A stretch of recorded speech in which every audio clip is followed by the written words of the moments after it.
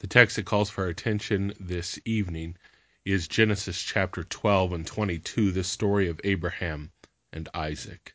Grace, mercy, and peace to you from God our Father and from our Lord and Savior Jesus Christ. Amen. And Abraham lifted up his eyes and looked, and behold, behind him was a ram caught in a thicket by his horns. And Abraham went and took the ram and offered it up as a burnt offering instead of his son. So Abraham called the name of that place, "The Lord will provide." As it is said to this day, "On the mount of the Lord it shall be provided." The Lord will provide. 4 words that truly capture the heart of what faith believes. Yes, this is what those who have faith in God believe. They believe that in the end the Lord will provide. Oh, they are not so arrogant to think as they could know exactly how and when God will always provide. And yet the fact that they do not know those details does not stop them from believing that in the end He will provide just what is needed. There is perhaps no story in all of the Scriptures that shows the nature of faith more clearly than the one we read tonight. God had promised Abraham that He would give him many and great blessings through a child that would come forward from his wife. He made these promises when Abraham did not have such a child. But then the Lord did provide. Abraham sprang forward into the world, creating a path to the fulfillment of all those promises God had made to Abraham. Yes, in that moment it looked much more clear exactly how God would bring about the fulfillment of all of His promises. It would be through that promised son Isaac. But then all of that got thrown into confusion as God said to Abraham, "Take your son, your only son Isaac, whom you love, and go to the land of Moriah, and offer him there as a burnt offering on one of the mountains of which I shall tell you." Yes, the Lord had, but now it seemed that the Lord would take away. And without the eyes of faith, it seemed that He would take away not only Isaac, but also every promise that was attached to him. And yet Abraham somehow said in his heart, "Blessed be the name of the Lord." He believed that the Lord would provide. Yes, indeed, Abraham was a man of faith. He believed that the Lord would provide. Hebrews 11 tells us that as Abraham headed off to sacrifice his only son Isaac, he considered that God was able to raise men even from the dead. Yes, Abraham believed that the Lord would provide. Furthermore, he believed that He would provide in the way He promised through that son Isaac. And so while he could not fully understand how all of those things could possibly come true if he sacrificed his son, he went forward trusting that a God that had the power to raise the dead could surely make all of this work together for good. Advent is a season in which God's people gather together to confess, "The Lord will provide." We strive in a way to forget what we know and to place ourselves back in the times when the when and how of God's salvation was much less clear than it is for us. It is as if we try to sneak back in our minds into the temple or into the synagogues of days past and listen in as they hear the words of God promising a Savior, and yet are still not clear exactly how and when God will provide that Savior. Of course, in one sense, it is an exercise in futility. After all, we do know how God provided salvation.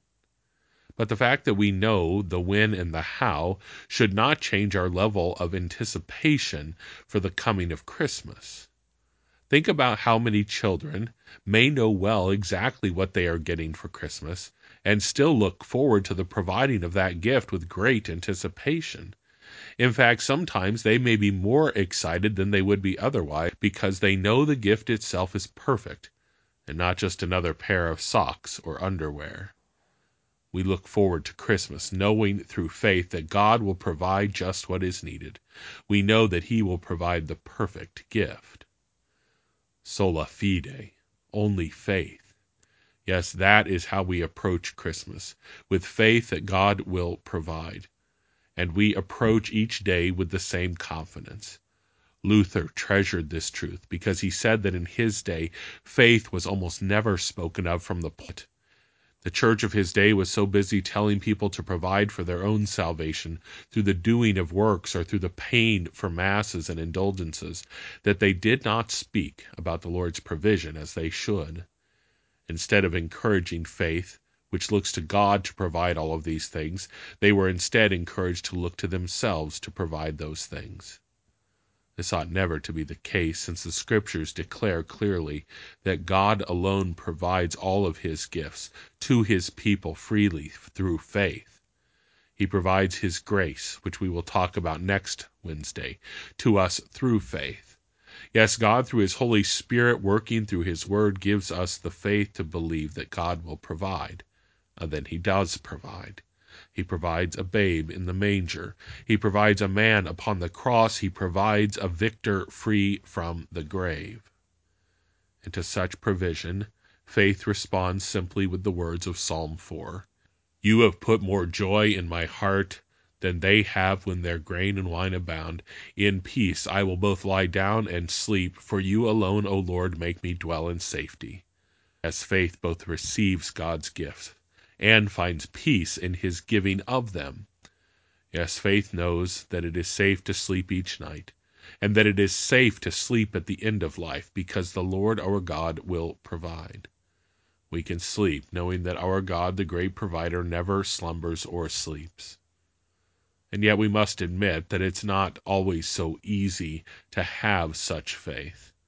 We must admit that we are often in awe of Abraham's faith, both in leaving his homeland and then in proceeding to the mountain where he will sacrifice his son, because we fear that the faith that he reveals so effortlessly, perhaps we do not even possess. We know that sometimes we can't even get up off our couches to do the work the Lord has given to us, let alone move a whole new country of which we know nothing about. We complain when the smallest things are taken away from us, and so it is hard for us to imagine God asking for one of our children and being able to obey so effortlessly. While confessing with our mouths that we know the Lord will provide, we know deep in our hearts that we struggle with doubts about that very truth. Well, here is the good news for us tonight and for each day. Faith is not something we must conjure up. Faith is a gift of God. God gave faith to his servant Abraham to do the things that he had called him to do. He gave him the ability to believe that he would provide even when the path to such provision seemed yet so unclear. And God does the same for you. As you hear his promises and receive his wonderful care day by day, he uses his Holy Spirit to open your mouth to say and to warm your heart to believe that the Lord will provide. And if you have any doubts left about God's provision, well, God will seek to banish those thoughts in just a couple weeks when we celebrate Christmas again. It is his hope that as you peek into the manger and you see that Christ child laying there, then your heart will know and confess, the Lord will provide. Amen.